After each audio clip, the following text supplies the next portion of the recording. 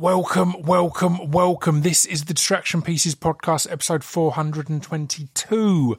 Thank you for tuning in, guys. I'm joined this week by Kyle Smith Bino, who I'm a big fan of, as you'll hear.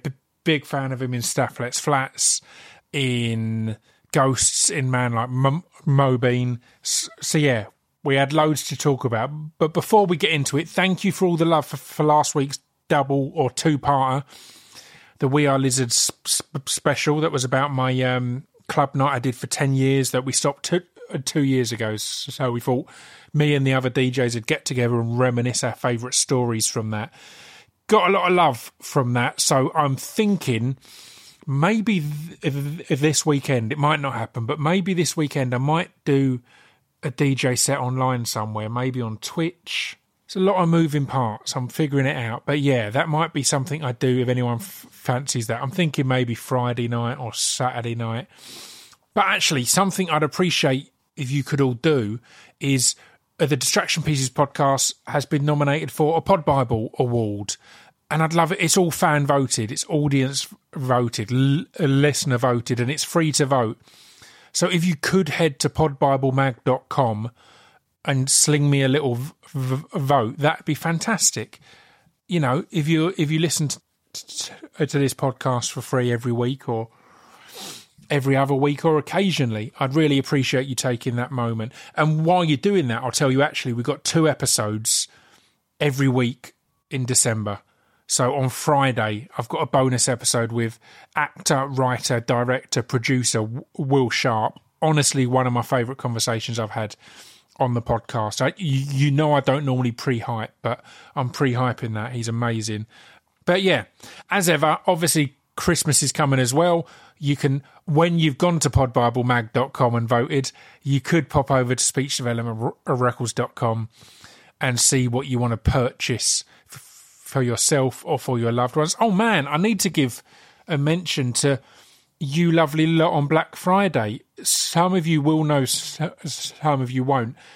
Traditionally, I close my web store on Black Friday. This year, I turned my web store into a donation page for shelter. And if you donated, you could come and chat to me on Zoom. So I sat on Zoom from 9 a.m. to 8 p.m. talking to bloody hundreds of you. And we raised $4,500 for shelter, which will make a massive impact. So yeah. Big love to you all for that. But the web store is open again now. And weird, I've not mentioned this. I mentioned it on the Zooms and in the shelter, the Black Friday promotion.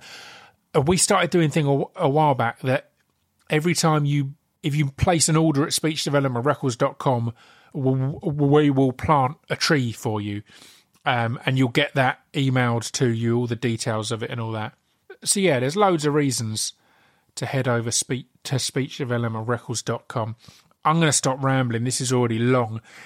We get into a lot of stuff. As this comes out, Kyle's show at the Soho Theatre has already started. So look that up. Obviously, you'll hear about it here. It sounds amazing. Yeah, we talk about it a lot. But if you've not watched Staff Lets Flats, I couldn't recommend it enough. It's on the All 4 thing. Man Like Mobeen and Ghosts are on BBC iPlayer, so check all of it out. I'll be back at the end to ramble a bit more, and I'll be back on Friday for, as said, an amazing chat with Will Sharp. But for now, this is episode 422 of the Distraction Pieces podcast with Kyle Smith Bino.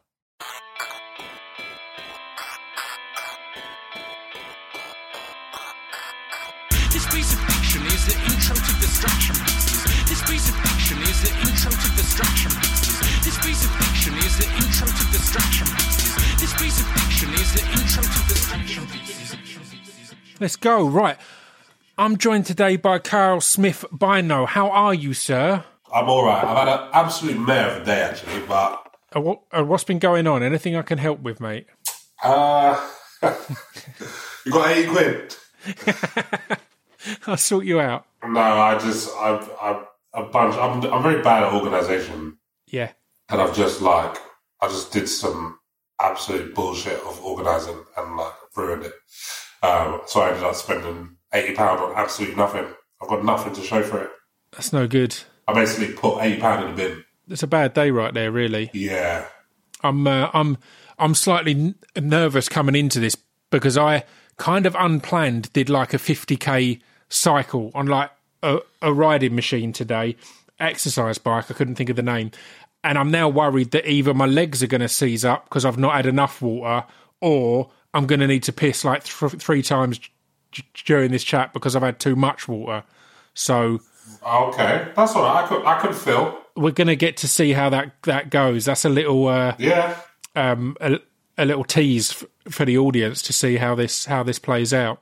But, mate, I'm a fan of so much of the shit you've done. So I want to talk about Mobeen. I want to talk about Staff. I want to talk about Ghosts. I want to talk about your Soho Theatre run, String versus Spitter. But I realise I don't actually know that much about you, the person. Right. To kick things off, I want to kind of rewind things back, if that's okay. You grew up in Newham, right?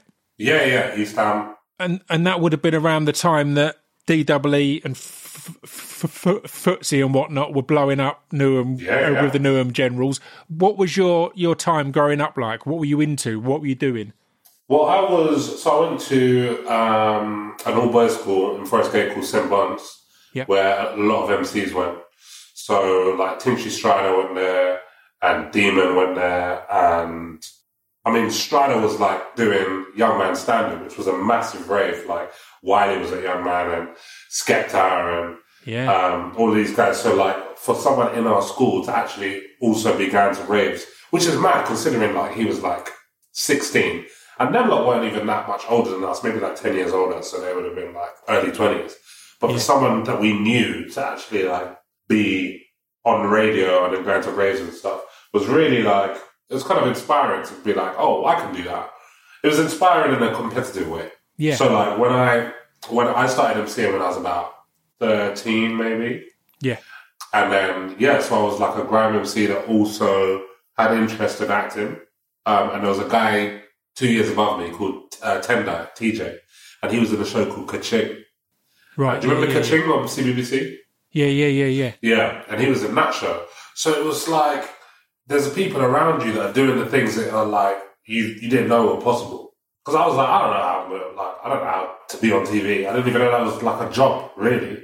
But it's one thing to not know how to do it. It's another thing to not know it's an option to do it. So having people around you doing this shit makes you go, oh, right, that's an option. I spoke to Kano about this a while back, and as stupid as it sounds, I think him modelling and being in a computer game and shit like that is as inspirational as him rapping and acting, because it's showing all these different things that young black men from working class areas can do. Yeah. And I think that's massive. Obviously, the rapping is a massive inspiration, but it's all the other things outside of that, being in like a BMW advert or whatever it was. And it makes people go, all right, that's an option, is it? Yeah. I mean, Kano was also a massive inspiration. I grew up around the corner from Kano, literally like 30 second walk. Yeah. And like, my mum knew his mum and knows his mum. And like, I was always nervous, like when my mum was speaking to his mum, because I thought my mum was going to like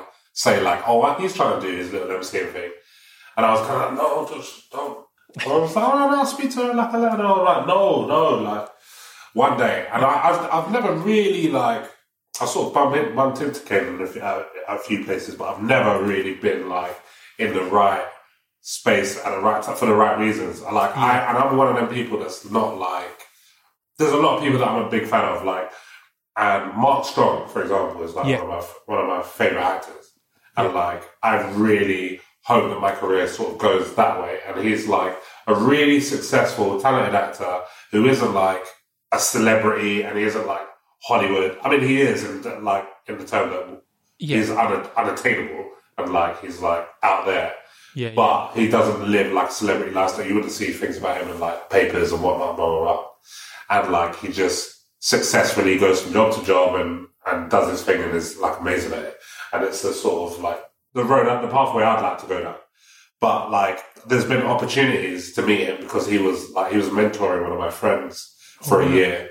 As part of like the BAFTA scheme. My friend was like, oh, do you want to come along? And I was like, nah. And I know that I'm going to meet him it's going to be in the right setting. And we're going to be on set together and we're going to... But, like, Kane was, like, another one for me that I'm, like, I'm not going to be like, oh, yeah, like, I'm this guy that is around the corner that's also trying to do this like, MC/acting thing. Man, I completely agree. It's all about the right time and the right situation rather than just like, I just want to be in a room with them, because just being in a room or at events, like I never go to any events and stuff because it always feels, everyone says, oh, it'd be good for networking and that, but it's like, but everyone is in there just chatting shit and it doesn't mean anything. When, like the first time I met Dizzy, I'd had a few little opportunities to say hello because some people I knew were working with him and stuff, but we were in a minibus together on the way to a festival site because we were playing a festival together, and that was the point to go, how's it going?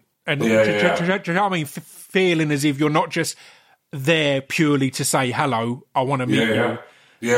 But I do feel my mum knows your mum is a strong line for interacting with someone, because every rapper will get, oh, one of my boys grew up with one of your boys, or my man knows your man, or whatever else. But my mum knows your mum is that bit more distinct. That is quite strong, actually.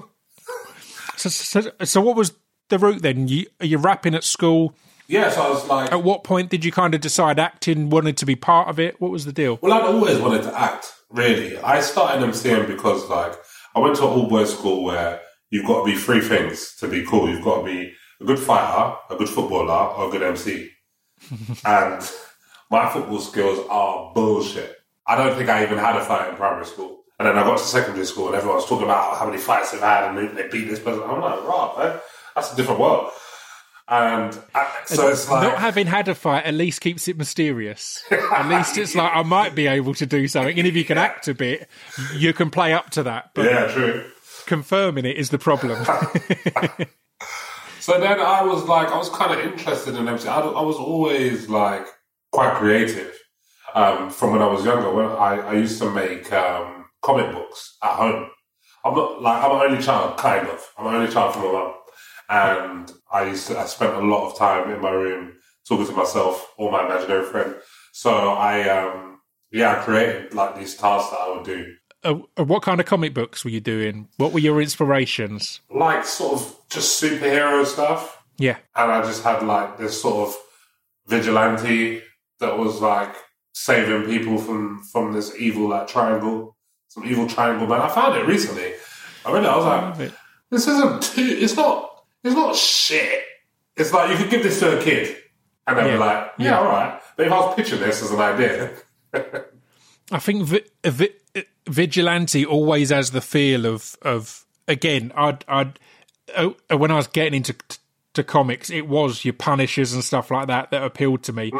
And I think there's something there in working class upbringings kind of thing where a hero's good, but you've still got a little bit of anger. So you kind of want it to be a vigilante as well. You don't want it to just be, I'm going to save everyone and that's cool. It's like, I'm going to save everyone and I'm going to dish out some punishment for being a dick as well. This ain't no Superman business. This is, we've got our own moral compass. Yeah. So I'd always been quite creative. So I did like little stories and stuff. And then I started, I guess, like when I got into grime, at school, I think, and it was just like what was going on. Then I started writing, like I'd steal an extra maths text exercise book and make it my lyrics book, and then be writing it like in the back of the lesson, and then clash someone at lunch, and then like the next day someone else wants to clash, and then that's going on in the playground. And so like I was doing that, but at the same time I'd always been interested in drama. I'd always pick drama, like summer school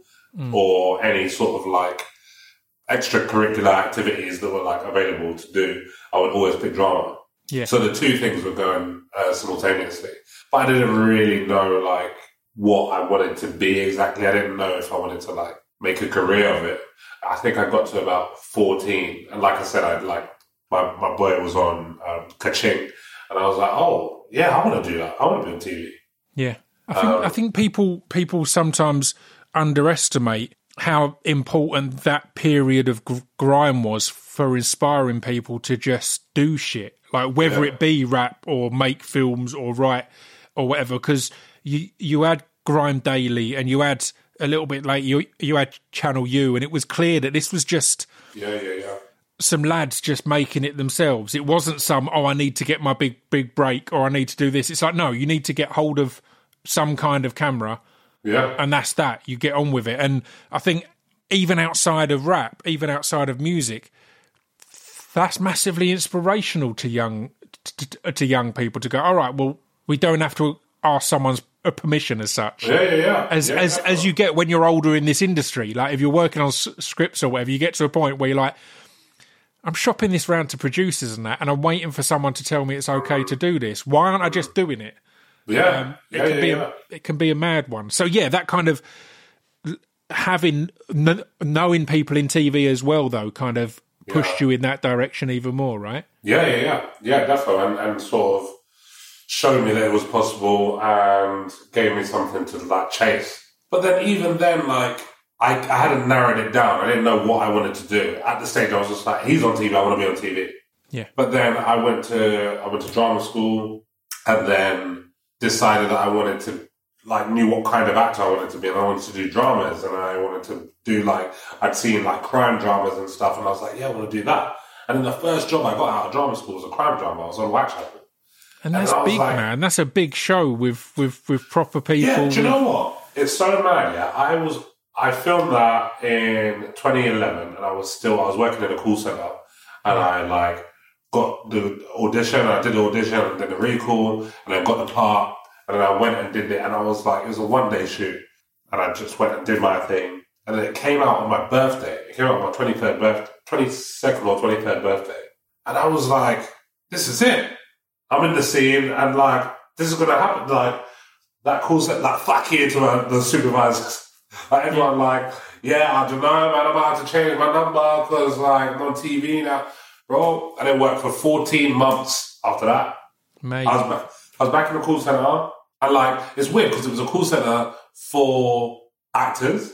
So it was mainly people that acted or were in the industry to some, as in some respects, that weren't there. And I remember doing that and, like, going back to the call centre because, like, I didn't know when I was going to get paid from this thing. I got rent to give my mum and all those things. So I'm like, cool, I'm back to the call centre. I'm doing that, and there's people coming in and out. And this guy, I remember this guy, Kevin, got this part in Batman in Dark Knight. What's the one with Anne Hathaway there? So that was a third one. Right? Yeah. So there was Dark Knight Rises, Return or whatever, and then, I can't think what it's called. Yeah, so he was in the third one. And this guy, it was the same time as, like, the Icelandic volcano ash thing. Yeah, closed everything down. So he was meant to go and film in Pittsburgh, that got cancelled, he had to do it in the studio. Anyway, it all worked out. He was filming with Christian Bale, Anne Hathaway, Morgan Freeman. Yeah. And then, like, 2 days later, he's back in the call centre because, like, and it opened my eyes to the industry, and I was like, oh shit, man. And this was the time when I was thinking, like, listen, guy, in a bit, I've made it. And I was, like, back in there, and I'm with someone who was just on set with someone like Morgan Freeman that I've watched my whole life. Yeah. And it's just like, it showed me the reality. I was like, shit, man, this game ain't easy. It's really good to get that reality early, though. Yeah. Right. I had a similar bit of luck. And when I moved into acting, I booked 3 gigs in a row. And I was like, same as you were saying, I was like, man, I'm in. This is easy. And on that third one, I was working with Stephen Graham, who's ended up being a good mate. But he took me aside and said, look, it's great that it's going so well, but just know that this isn't how the industry works. Yeah. Like, he told me after This Is England, he didn't book a gig, I think, for 18 months. Yeah. And that's a performance that I'm like, that's one of the greatest performances in British acting. And him saying that just kind of prepped me. And I had exactly the same as you're saying. Yeah. I've had 2 different periods where it's been either 12 months or 14 months where you think you get that gig that you think it's on now. And then you go, all right, it's out of your control. Like, there's a really good book called Golden Rules of Acting, or For Actors, by Andy Wyman. And it's not about any technique stuff. It's just all the shit that you don't know about how auditions work, how casting works, how all these other things. It's like an hour-long read or something. But I got given that by Neil Maskell on my first ever acting gig, and it was it's a lifesaver, man, because there's so much, as you say, you don't know from the outside, you can't know any of this. Yeah. Like, you book your first gig and then you're like, I've got 3 more auditions this week. Amazing. Yeah, and then you never hear anything. And it can, if you don't know that's how it works, it can shake you, man. Yeah, for real. So what kind of came next after that then? And what made you know that you're not just going to walk away from it? Because that's tough to get that big break and then be on the sidelines for 14 months, probably auditioning here and there, but not getting shit. That can knock you back. Yeah. Well, I mean, what I was doing was I was doing YouTube videos at the same time. So I wasn't on my own channel. I was doing like stuff with Don't Jealous Me and Hamza and Vijay, who've all gone on to do like amazing things separately, but like Jazzy as well. I was in Smokey Barbers, and like there was so many like YouTube things that I just like jumped on everyone's channel basically. This was when people were just doing it for the love. You're just doing it because you want to get yourself out there. It's all changed now, and like, I mean, I bang on about this all the time, and I sound like some old guy, but like back in the day, people weren't doing it for the money. It wasn't about YouTube money. People just wanted to get their stuff out there and just make stuff and da-da-da. But it really was. And so I was doing that at the same time, and I was also auditioning, so I was doing both paths and sort of like the guerrilla way, and just like putting out whatever I could and playing characters that I thought were fun and blah, blah, blah. Literally, there were days I'd turn up, you don't know what you're shooting, you don't know what like the script is, you don't know what happens in the thing. All you know is that they've been like, oh, come tomorrow, bring a shirt and tie, or something like that, and you just turn up and you do it. Yeah. And make it work. But yeah, I was doing that at the same time as auditioning. So I sort of had 2 parts and 2 ins with the industry. And then a producer, maybe like 2013, a producer saw a YouTube video that I'd done, got in touch. I'd had a meeting. It wasn't even about acting. It was a music thing. Yeah. It was for Junior Special. And that was a track that we'd done in like 2009 or some shit. And this producer got in touch and was talking about it, and I was like, oh yeah, I'm actually an actor. And I guess that they were sort of like, oh yeah, sure, okay, yeah. Like, we're more interested in trying to make something out of this music video, but like, okay, cool. And then I auditioned for a thing that they were producing, which was with K Van Nova. Yeah. And then I got cast in that. And then he started bringing me in. And so like literally everything that he did, I guess from like 2013 to 2016, he would just bring me in. And then I got in that way, and I was like, oh right, I'm in the comedy scene. Yeah, that's mad. There's such mad similarities that there. The first series I got, the producers hit me up about doing music for this series, and I went back going, no, I'm an actor now. I want to be in this series. I don't want to do music for this series. And they were exactly the same. They're like, all right, well, you can audition then. Like, probably expecting me to just be like, I'm chancing it. And I was like, no, this is what I'm doing now. And and then you're suddenly in that circle and in that realm, right? Yeah. So I mean, we've touched upon people kind of just getting on with it and doing it their own way. Guz Khan is one of my favourite people in the world, and Man Like Mobeen, I think, is one of the best shows of someone just going, right, no, we're going to make this how we want to make it. Yeah. Just trust me. Even to the extent of, I think it was series 3 where it really started to pay off. I'd enjoyed the first 2 series, but then it was series 3 that made you go, oh, mate, this is even deeper and bigger and heavier. So how was that working on Mobeen? Do you know what, I don't really get asked about Mobeen at all. Yeah. So I'm glad you asked. Mobeen was a real turning point because what it meant, first of all, I knew Guz from 2016. We did a pilot together on some show like when ITV had to put people of colour on TV week. And me and Guz did this pilot, and we met then, and we got on, and we clicked, and it was sick. And we'd always been in touch, and we tried to get each other in things, but it hadn't worked out. And then he did Moby, and I was like, oh shit, this is sick. And Tolu, who plays Nate in Man Like Mobeen, is obviously I've known forever because we went to school together, and then he did his Don't Jealous Me videos. Oh, really? Yeah. So it was his stuff that I came up, when I'm talking about the YouTube part, it was his videos that I came up. Mate, right. The connection's there. Yeah, exactly. So I knew both of them, and I'd watched it just as a fan. And it got to series 3, and Ghost had come out by then, series 1. And it got to the stage where a lot of my friends were making things. And because of Ghost, they were able to say, yeah, let's get Kai out, without having to go like, oh, can he audition for this thing? And so Ghost really like, and obviously before I even get to Ghost, like I have to mention Staff, because Ghost wouldn't have happened without Staff. Really? Is that the order it came in? Yeah. So Staff happened first, and then it was the same director in Ghost. And I don't even think I was on the original list to be seen for Ghost. And right. I came in, and then like I remember reading that audition size, and I was like, I have to get this part. I found it so funny. I found it so relatable. I loved it. Yeah. And so I worked so harder than I've ever worked on anything, I reckon. Yeah. For an audition.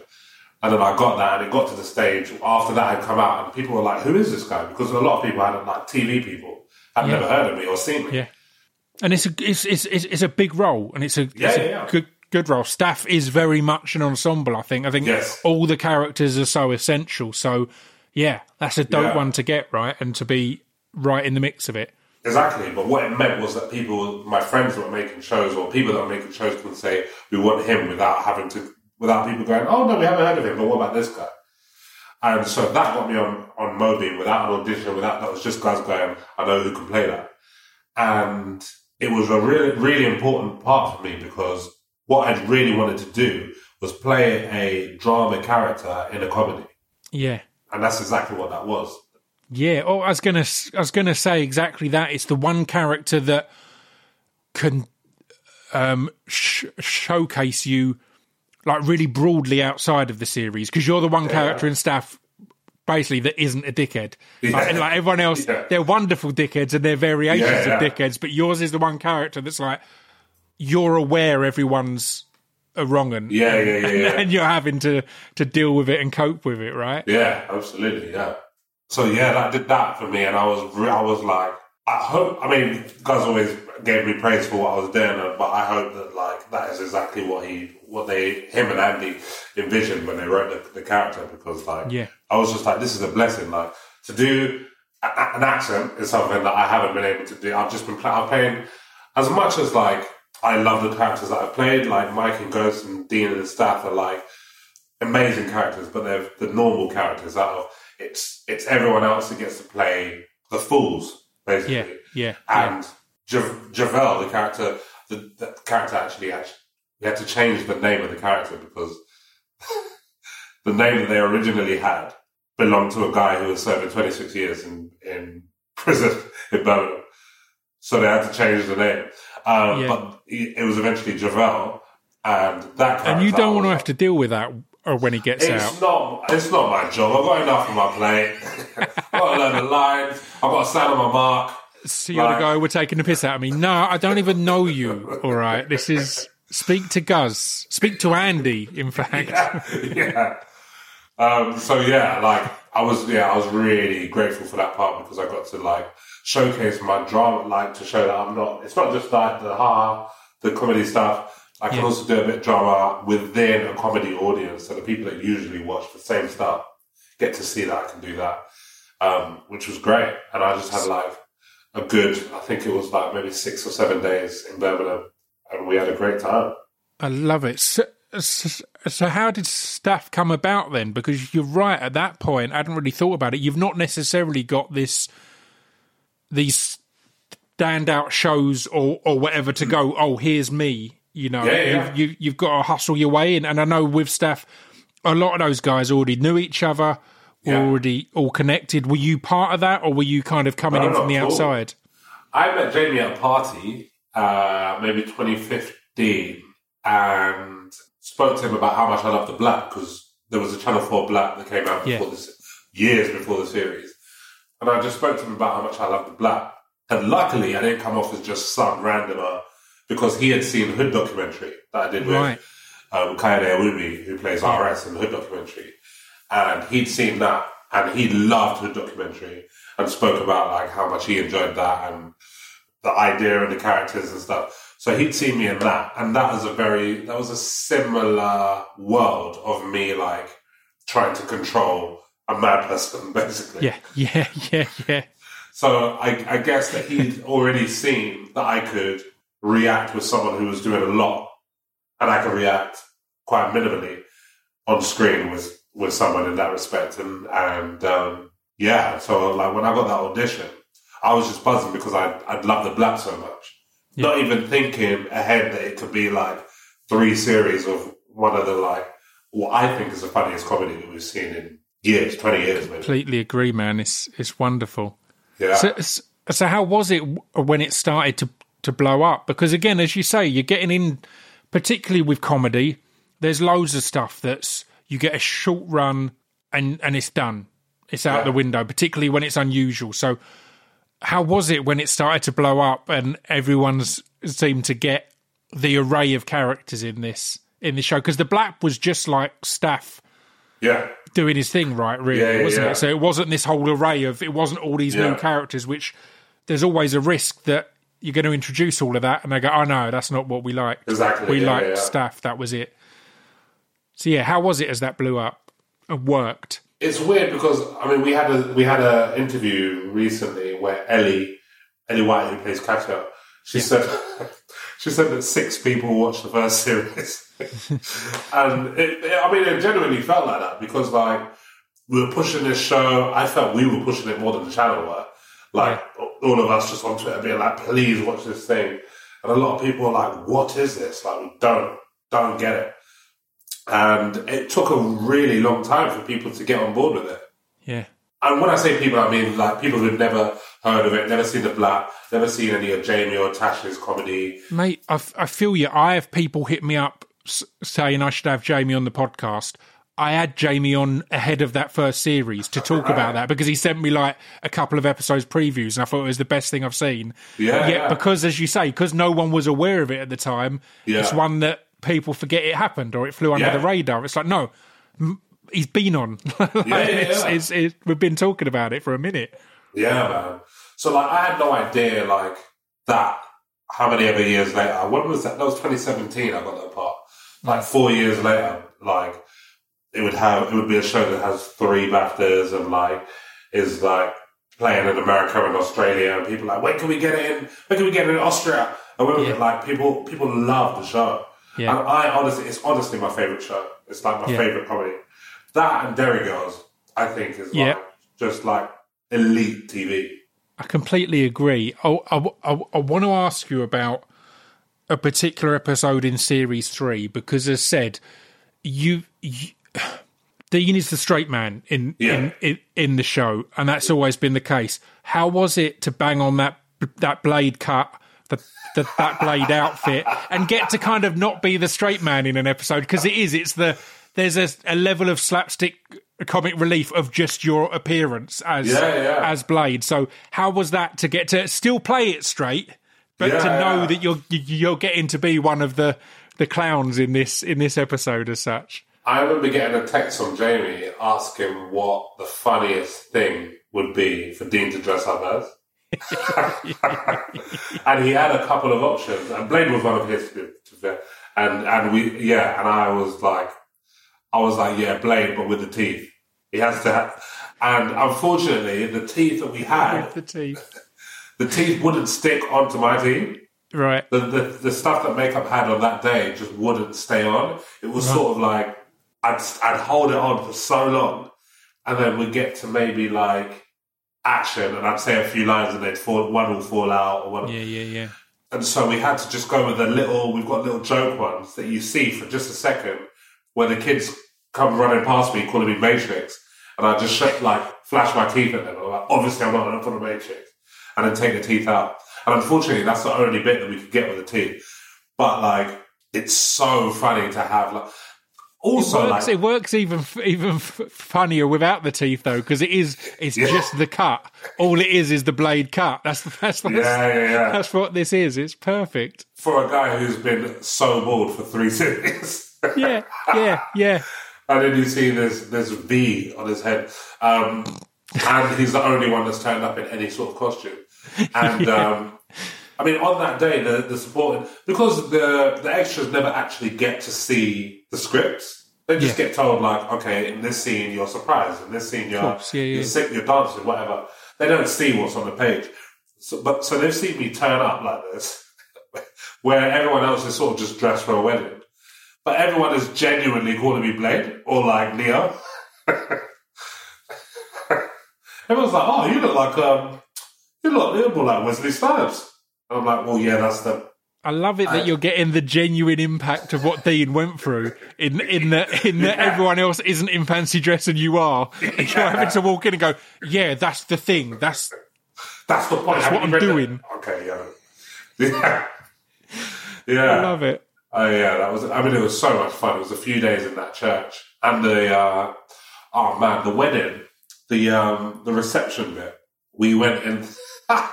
We were filming in this hall, and we had this hall for maybe, I think it was 2 or 3 days where we filmed the reception bit.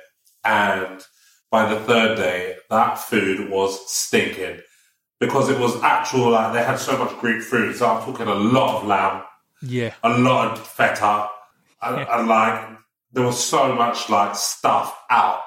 By the third day, I'm like, can we replace that with like fake food, or can we just like, we do something about that? But I remember like spending so much time in that community hall and feeling like the feeling of having everyone there as well, because that episode has got everyone in it in the same place at the same time. Whereas like a producer's nightmare. Oh yeah, any scene like that, you know on paper that all the actors look and go, "Oh, wicked, everyone's in." And the producer looks at it and goes, fuck, everyone's in. yeah. And also, how am I going to make this work? And also on the first day, everyone's just eating the food. Yeah. because like in between takes and cut, you're like, I wonder if I can... I'm just going to have a little bit of that. That little dog. I was having a lot of them bites. There's also, if you episode 3, when we go on the night out, and we've got to open the crisps. Mate, I never want to see those crisps ever again in my life. The amount of crisps that I went through over those few days, I was knocking them back. I think, oh, look what she's done. Nah, never again. I will not touch them. I was doing a film once, and on camera I had to be eating pizza. So obviously, I mean, I love pizza, but the amount of takes we're doing that. Yeah. And then when we cut for lunch as a treat, they'd got a pizza van in, and I'm sat there like, it's a treat for everyone. But I mean, normally I'd be all over that. That's a massive exciting thing. But no, I was like, I've just been eating cold pizza for the last 3 hours. Yeah. They're like, here's some warm pizza. Fuck off. But I'm all right. I mean, how hard is it? I was wondering if it helps, because Dean's kind of almost permanent screw face, and does that help with corpsing? Because it can't be easy because particularly Jamie and Natasha, the stuff that they do is just so like out of nowhere. It must be so hard to keep a straight face. The one that comes to mind is when you guys are at the a canal and Staff has to jump in. Just the visual comedy of that. Just for some reason, the way he jumped in just literally made me spit with laughter everywhere, because you know it's coming, it's building funny. up, and then boom, it just happens. But, I mean, sometimes, do you know what? Sometimes the behind the scenes of Stat feel like they're written by Stat. It's like there was a driver. We had to stop Jamie before he jumped into the canal because there was a driver in the back of the shot. Now, as being an actor, you understand how bad it is for a driver to be in the back of a shot. To be anywhere near the shot is insane. And that is how mad that day was, because everyone had heard that Jamie was jumping into a canal. The whole crew, I'm talking like catering, 3 hours after lunch, are still sticking around because they want to see Jamie jump into the canal. Imagine this driver just peeping in the background, just not realising he's completely unshot. He was lying down on the grass. He had to get carried away. Can we move that cone and that driver? They're both in shot. Clear that away, please. I mean, he's honestly one of the funniest people I've ever met. And, like, there are two... I don't, like... I remember when I was younger, I thought that crying with laughter was like a fake, just like a phrase. Yeah. And 2 times in the back of his cab, I cried with laughter because of how funny this guy is. And he doesn't, he's not trying to be funny. Yeah. There's this, right, this really happened. This driver knocked a sandwich out of the runner's hand with his car. Is he a stunt driver? This is amazing. The accuracy of this driver. Then he laughed about it for 15 minutes. When he finished laughing, he said sorry. She's 20 minutes away. That happened so long ago. Oh, sorry. She's not here, mate. She's gone. She's at catering trying to get another sandwich. This guy was so funny. But yeah, he was in the back of the shop and Jamie jumped in the car. Everyone was like, that day was like, it was my last day actually. That was my last day of Series 3. And back to your question. I think I laughed the most out of the cast. Really? Yeah. I just find everyone so funny. And I think this series in particular, everyone stepped up massively. I think mainly because we all missed it so much. Yeah. It'd been so long since we'd last filmed in 2019.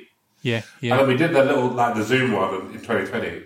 But we sort of just missed playing the characters, missed being with each other, missed trying to make each other laugh and all that stuff. And we came back just ready to do it and ready to and with these solidified ideas of what our characters are and who they are and what they're trying to achieve this time around. And the day when we filmed Carol giving birth in Dean's bedroom, and we're all waiting outside, that is probably the best day of filming I've ever had. Yeah, because everyone was just on fire, and we had an opportunity. I know that a lot of people think that Staff is quite heavily improvised, and it's not at all. The script is so meticulously planned, and before we actually go for a take, when we do the rehearsal, so many things get changed and a lot of rewrites. But Jamie is just bang on it with every single word on that script. Yeah, and the words have to feel right. He makes sure of that before we take, and sometimes, very occasionally, we will get to just do a loose one where we just just throw some stuff in. And because we've been playing these parts for 3 years, or 4 years in total, that we know our characters, so we know what they would say in these scenarios. So we've got to do that. And so when you see in that scene outside of Dean's room and it's jump cutting, it's just because we got the opportunity to just go mad.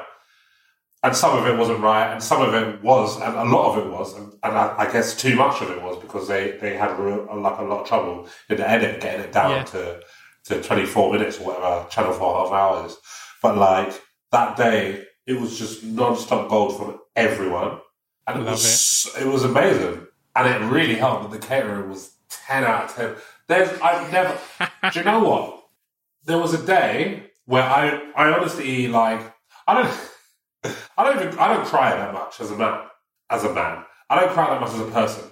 But the reason I said that as a man is because girls are like, why? Because you're a man, you don't cry. I'm like, no, I just as a person, I don't get emotional. But I don't get emotional about something that's happening on TV because I'm it's on TV, I guess. And adverts. I had a housemate who used to cry from adverts. Yeah. And I'm like, yeah, but someone shot that. Anyway. I got so emotional one day, and I remember we had duck for lunch with dauphinoise potato. Mate, that's a huge set lunch. That's next level. On set, yeah. And there was a moment where I was like, I've been acting professionally for 6 years, full time for 5 years, and in those 5 years, I've never had a lunch that nice. And Christos, who plays Vassos, has been acting for I think he said almost 40 years. Yeah. And he said that was the best lunch he's had. And I was like, right now I'm experiencing the best lunch I'm ever going to have on set. I'm going to look up those caterers and give them a shout out in the outro, because this deserves respect, because it makes a difference, man. Good catering and bad catering makes a big difference. I've been on stuff before where people are Deliverooing because the catering is that bad that you're just like, you're getting some because you need something good in you. But me and Guz did a film, and I remember both of us getting almost emotional because we're into a long day, it's really hot, and the producer had sorted out an ice cream van to come down. Yeah. And I just felt like a child, man. The excitement as it drove towards us, we're like, oh, ice cream van. And then when it started to turn in to where we are, it was like, that's for us. That's our ice cream van. Yeah. Mind-blowing stuff, man. Yeah, man. Well, I mean, we've not got loads of time left, but I need to talk about Ghosts. And I might be remembering this order of things wrong, but from what you've said, Staff got you the role in Ghosts, but it felt like Ghosts maybe blew up before Staff did. Yeah. So it's kind of, it got you that role, but then that was kind of the first one that you got that, this is big and getting a huge reception. So how was that?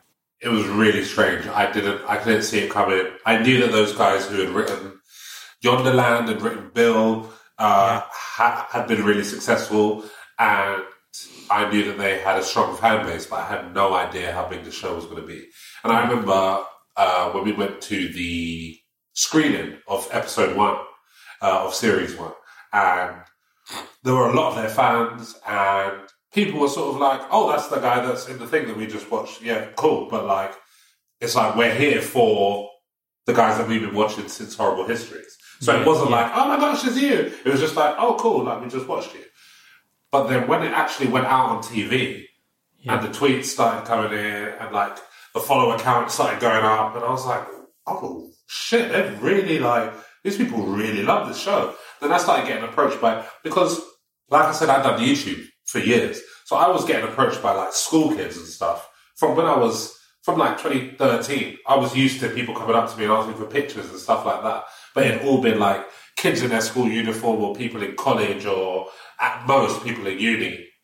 Yeah. But I'd never had like an entire family come up to me and be like, we love you and we love the show and we watch it all together and stuff like that. And I was like, wow, this is really something. And then I started speaking to people that I'd watched on TV. And I remember meeting Tamsin Althwaite. And she was like, I'm such a big fan of Ghosts and all my kids love it. And I was thinking like, I was a kid when I used to watch you on EastEnders. And I was like... Yeah. So it was so mad that like it changed the game for me completely in terms of people who knew me and people who knew my name and knew what I do and stuff. I'm a good friend of Mo Gilligan. Yeah. And I used to go to quite a lot of his latest show recordings. Just because he'd be like, yeah, come down, man. Yeah, I'll put you in the audience while you could be in the green room or whatever. And I'd meet people. And I met Danny Dyer in the green room. And he was like, yeah, love that. Love what you're doing on that BBC show, the spooky one. Fucking amazing. And I'm like, this is mad to me. Like, I remember watching him in The Business being like, I want to be an actor. Yeah, man. So, like, Ghost was a real game changer. And even, like, seeing tweets from, like, Jennifer Saunders, who was like, love this show. And I'd worked with Jennifer Saunders before, but I wouldn't, like, not in a capacity where I'd expect her to remember me. And then she's in the show now. She's going to be in the Christmas special. Amazing. And just, like, things like that, I'm like, it's crazy. So, like, and also I really love the show. Like, I think it's such a good program. And I think, like, I mean, obviously, don't get me wrong. If I didn't get that part, I wouldn't be watching it. If I didn't get that part, because I worked so hard at it, if I didn't get that part, I'd have boycotted it. Yeah. I've been telling everyone to boycott the BBC. Yeah. But, like, I genuinely, like, I love the show and I think it's amazing. And, like, how was it walking on set? Because again, it's another one that cast is just ridiculous with Lolly and Charlotte and Jessica and Katie. Obviously, I guess you had a friend going in there. So how was that to kind of, because it's not like it's, and because of your role, you're there to open the show as such, and then you're literally in with everyone.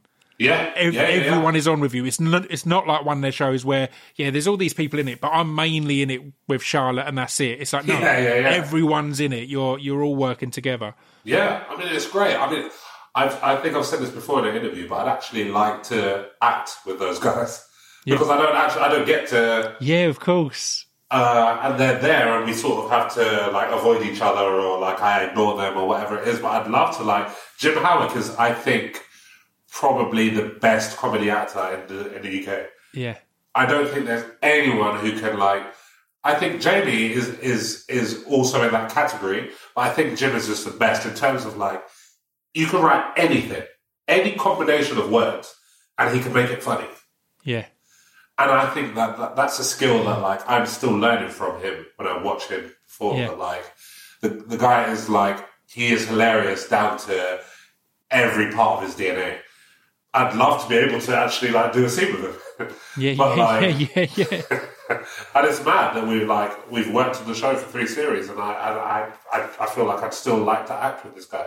But like that's got to be such a weird gig because part of kind of learning lines, I always feel, is I'm really like strict on learning lines and getting them tight, but then making sure you've got that awareness that I'm ready to throw all this out the window depending on what the people across from me give me and all this kind of thing. You don't have to do any of that on that because you're not meant to react to any of them. So you've not even got that. You could be like, I just need to learn it tight and then go and do exactly what I've practiced and fuck everybody else, basically, because that's what it has to be. Yeah, man. But I really love it.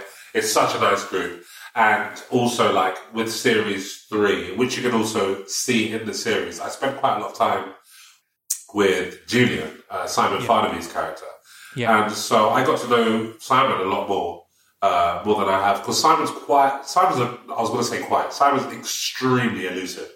Yeah. Simon, like, he doesn't turn up to things. You don't know what he's up to, and then you see he's in LA, or you see that he's working on this new film, or he's that, and like he's sort of that. He's that guy that just as they're about to shout action, you turn around and he's there. So I've not even seen you today. You're on set. It's just hey man, how are you? And then Simon's there, whip off his trousers, and action, and he's in, and he's like. He knows what's going on. He knows his lines. He knows everything. Where I'm like, you've been on your laptop for the last like hour. Yeah. Like I've never. I don't know if this has probably been said loads, but Simon's a writer as well as an actor. I think like in equal measure.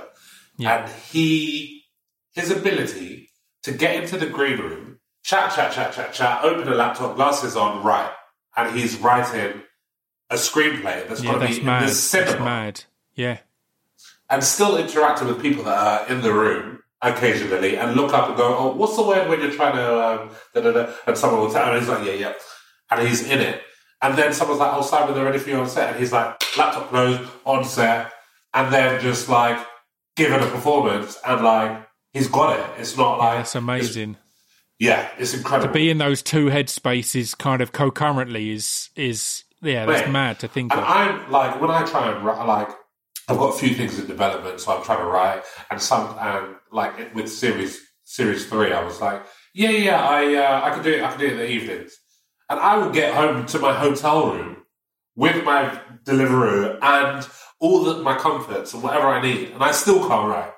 Mate, I need the lighting to be right. I need it to be the right quietness, the right comfy chair, all of these things. I can't imagine just being in the corner of a green room like, let's go. I'll go to start and I go, no, it's not right. I'll try again tomorrow. Something's off. Yeah. And that's me just writing a one-pager to send to a producer. Yeah. This guy's writing like something that's going to be in the cinema, on film. Yeah. It's madness. Yeah. Well, before we wrap things up, I want you to tell me a bit about String versus Spitter, because I know very little about it, but I've seen numerous people I really respect hyping it and saying that this is something to see. So tell me about it. It's a Soho Theatre run, which is one of my favourite places. So What's the deal? So String vs. Spitter is a story about two rival children's entertainers, and they come from very different backgrounds. String is a West London trained in classical music. Yeah. And he plays loads of instruments, and he's a traditional children's entertainer who brings discipline, but also education. And then there's Spitter, who's from East London, who has come up he was a grime artist, was a grime MC his whole life, and then started looking at like financial prospects and went into children's entertainment, but actually loved the idea of entertaining children and stuck at it and wanted to be the best. So it's a rivalry between the two of those when Spitter comes on the scene and starts taking String's bookings and starts heading west a little bit and encroaching on his territory.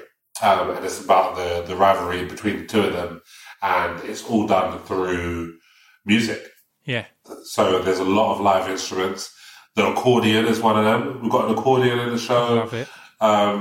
There's a part where I'm drumming on the accordion.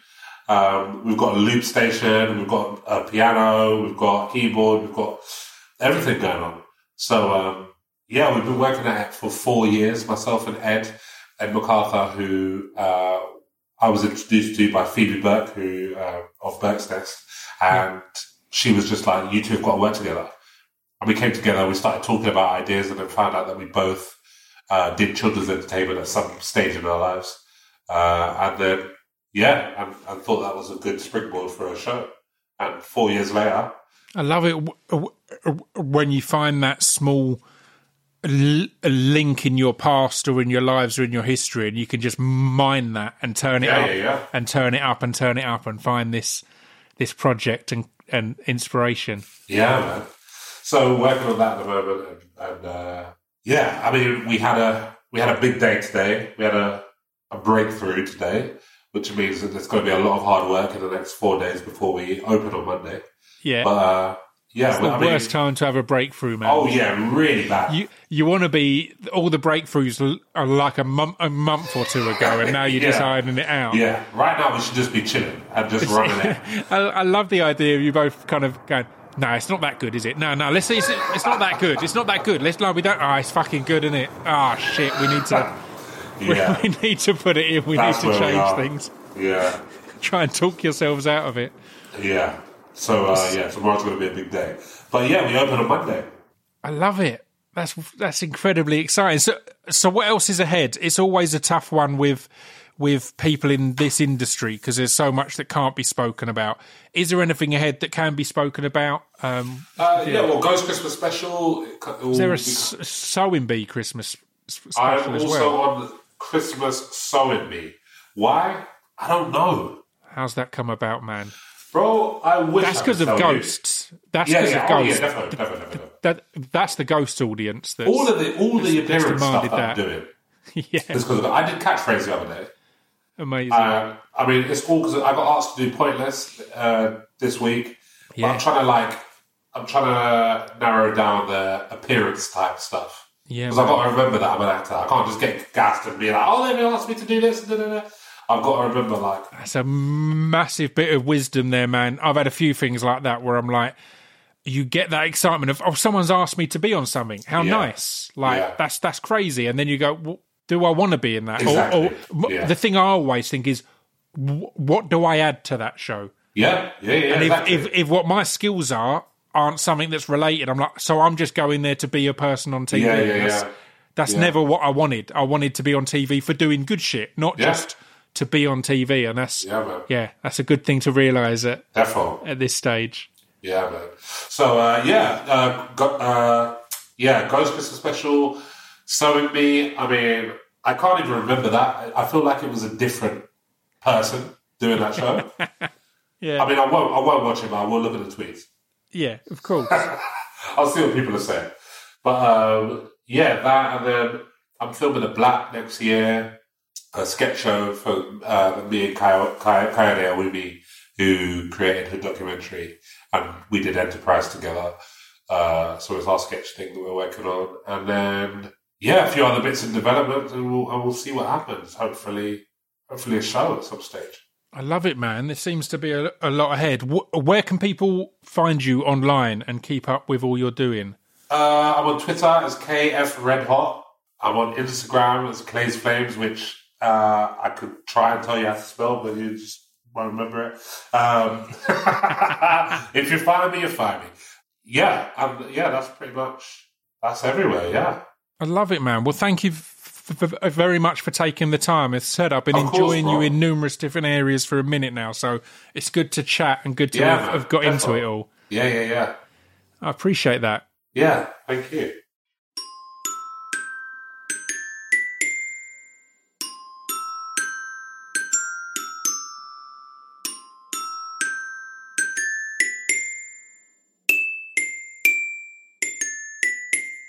You've been listening to Scroobius Pip's Distraction Pieces. There we go. I hope you enjoyed that. I really enjoyed that. As you will have heard, that's the first time we spoke, and it felt like just catching up with an old mate. Loads of different connections. I felt loads of shared experiences. So yeah, that was great. We'll be back on Friday with a bonus episode. I don't even have to say see you next week. I'll see you in a couple of days. But if you haven't already, as mentioned, head over to podbiblemag.com and vote for Distraction Pieces in their end-of-year awards. Yeah, nice one. Thank you for tuning in. I'll see you on Friday. Until then, stay safe and stay sane. Ta-ta.